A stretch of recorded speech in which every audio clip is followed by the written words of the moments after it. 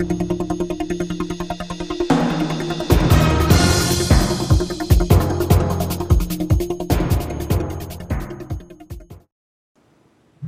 Mark Pender for Econoday with Mark Rogers, senior economist for Econoday. The number one issue, Mark, for the U.S. financial markets, of course, is the shutdown of the federal government, which is continuing this week. Where does that leave the markets, broadly speaking?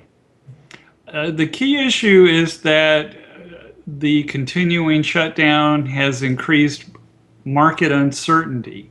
The economy still doing what it's doing, but there's increased uncertainty, and basically that means there's some who choose to go a flight to safety, that is, moving out of equities into cash.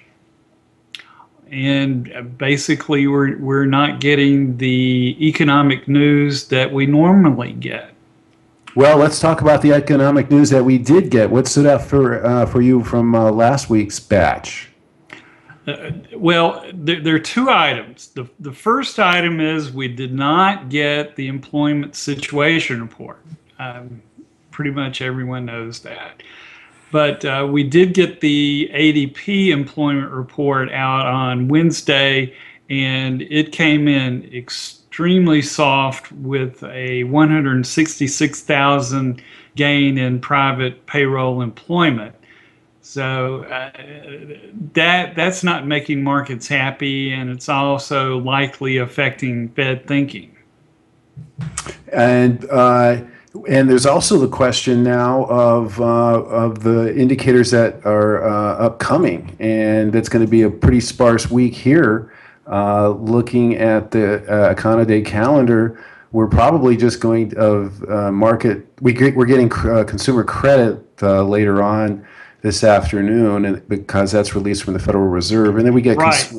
Okay, go ahead with the consumer. Yeah, the basic guidelines for what we're going to get are, for the most part, if it comes from the Commerce Department or if it comes from the Labor Department, with certain exceptions, we're not going to get those releases. If it comes from the Federal Reserve or if it comes from a private company, we'll get those. So we're going to get consumer credit. That's Federal Reserve release. We're going to get consumer sentiment on Friday.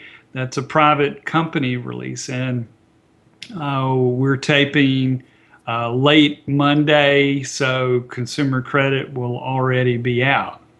We'll also be getting the ICSC, Goldman, and Red Book chain store reports, as well as the chain store reports from the remaining stores that do report monthly sales. That'll be on Thursday. That'll give us some economic information, but we'll also be getting the FOMC minutes 2 p.m. on Wednesday. That's going to be the big item this week, the FOMC minutes, and it may give us a little more information on what the Fed thinking internally is about taper on asset purchases. So Wednesday's likely going to be the big day. And we are also getting Treasury auctions, which are very interesting now. Front-end T-bill rates are going up. The 3-month coverage at the 3-month auction this morning was at a multi-year low. Excuse me. And last week's four-week auction showed similar results, along with a spike in rates. And these are very sensitive to the risk of a default because the payoff is so short. And we're also getting coupon auctions on Tuesday, Wednesday, and Thursday, which will be giving us an indication of what is the confidence in the Treasury. Right now, money is moving into the Treasuries. What's your feeling on this, Mark? That is such an interesting question.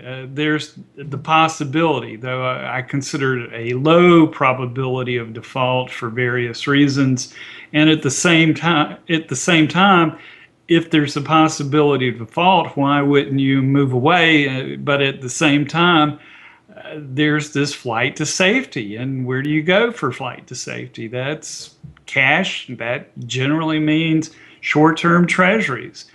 And Moody's even earlier today, it may have been over the weekend, indicated that the likelihood of default is very low due to the ability of the Treasury to set priorities in terms of payments. And the first priorities would be with the revenues that are received, the first priorities would be payment on principal and interest on existing debt. So that's actually a very low likelihood scenario. Speaking of hopefully low likelihood scenarios, is the risk of a default. And I've been seeing estimates now on what if that actually happens. Some of these estimates are looking for a 4 percentage point negative effect on GDP, which would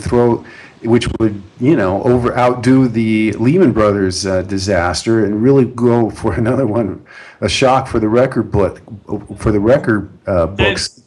That's a very high estimate of the impact. I think there are a couple of obvious points. The longer the shutdown continues, the greater the impact on current economic growth. And there's a big difference whether you're a furloughed federal civilian employee or whether you're working somewhere else.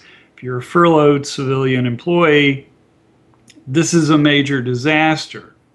If you're working somewhere else, it may or may not have much impact depending on how your business is related to, depending on federal government civilian worker incomes.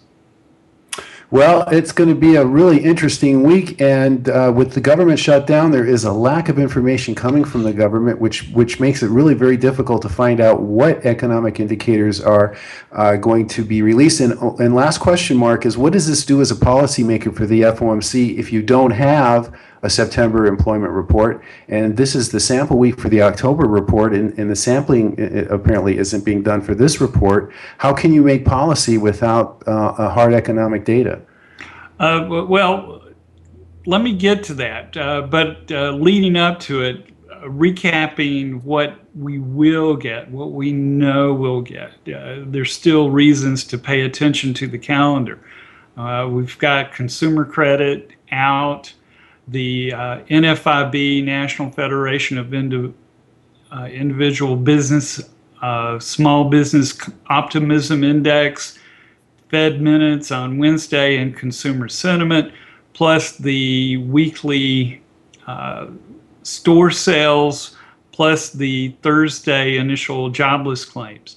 So there is going to be notable economic news. It's just that we're going to be missing some key numbers, for example, retail sales.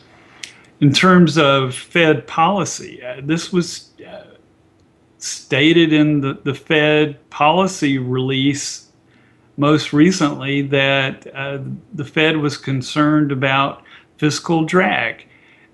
So, and that the next policy decision or upcoming policy decisions by the Fed are data dependent. There was tremendous emphasis on decisions being data dependent. Well, we're not getting data. We're not getting data.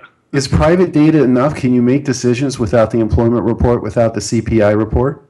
Well, I think what it means is the Fed will be more cautious about when to begin tapering when there's less data than otherwise. So basically, the government shutdown has raised the odds that taper is going to be delayed. And have there been any indications from Fed speakers on this topic yet? There's been no discussion other than statements that decisions are data dependent, and to be blunt, if you're logical, if there's no data or limited data, how do you make a decision on data dependence? Well, I'm not sure logic is the chief thing in the markets right now, or at least in the economic field. Thank you very much, Mark Rogers of Econoday with Mark Pender from Econoday.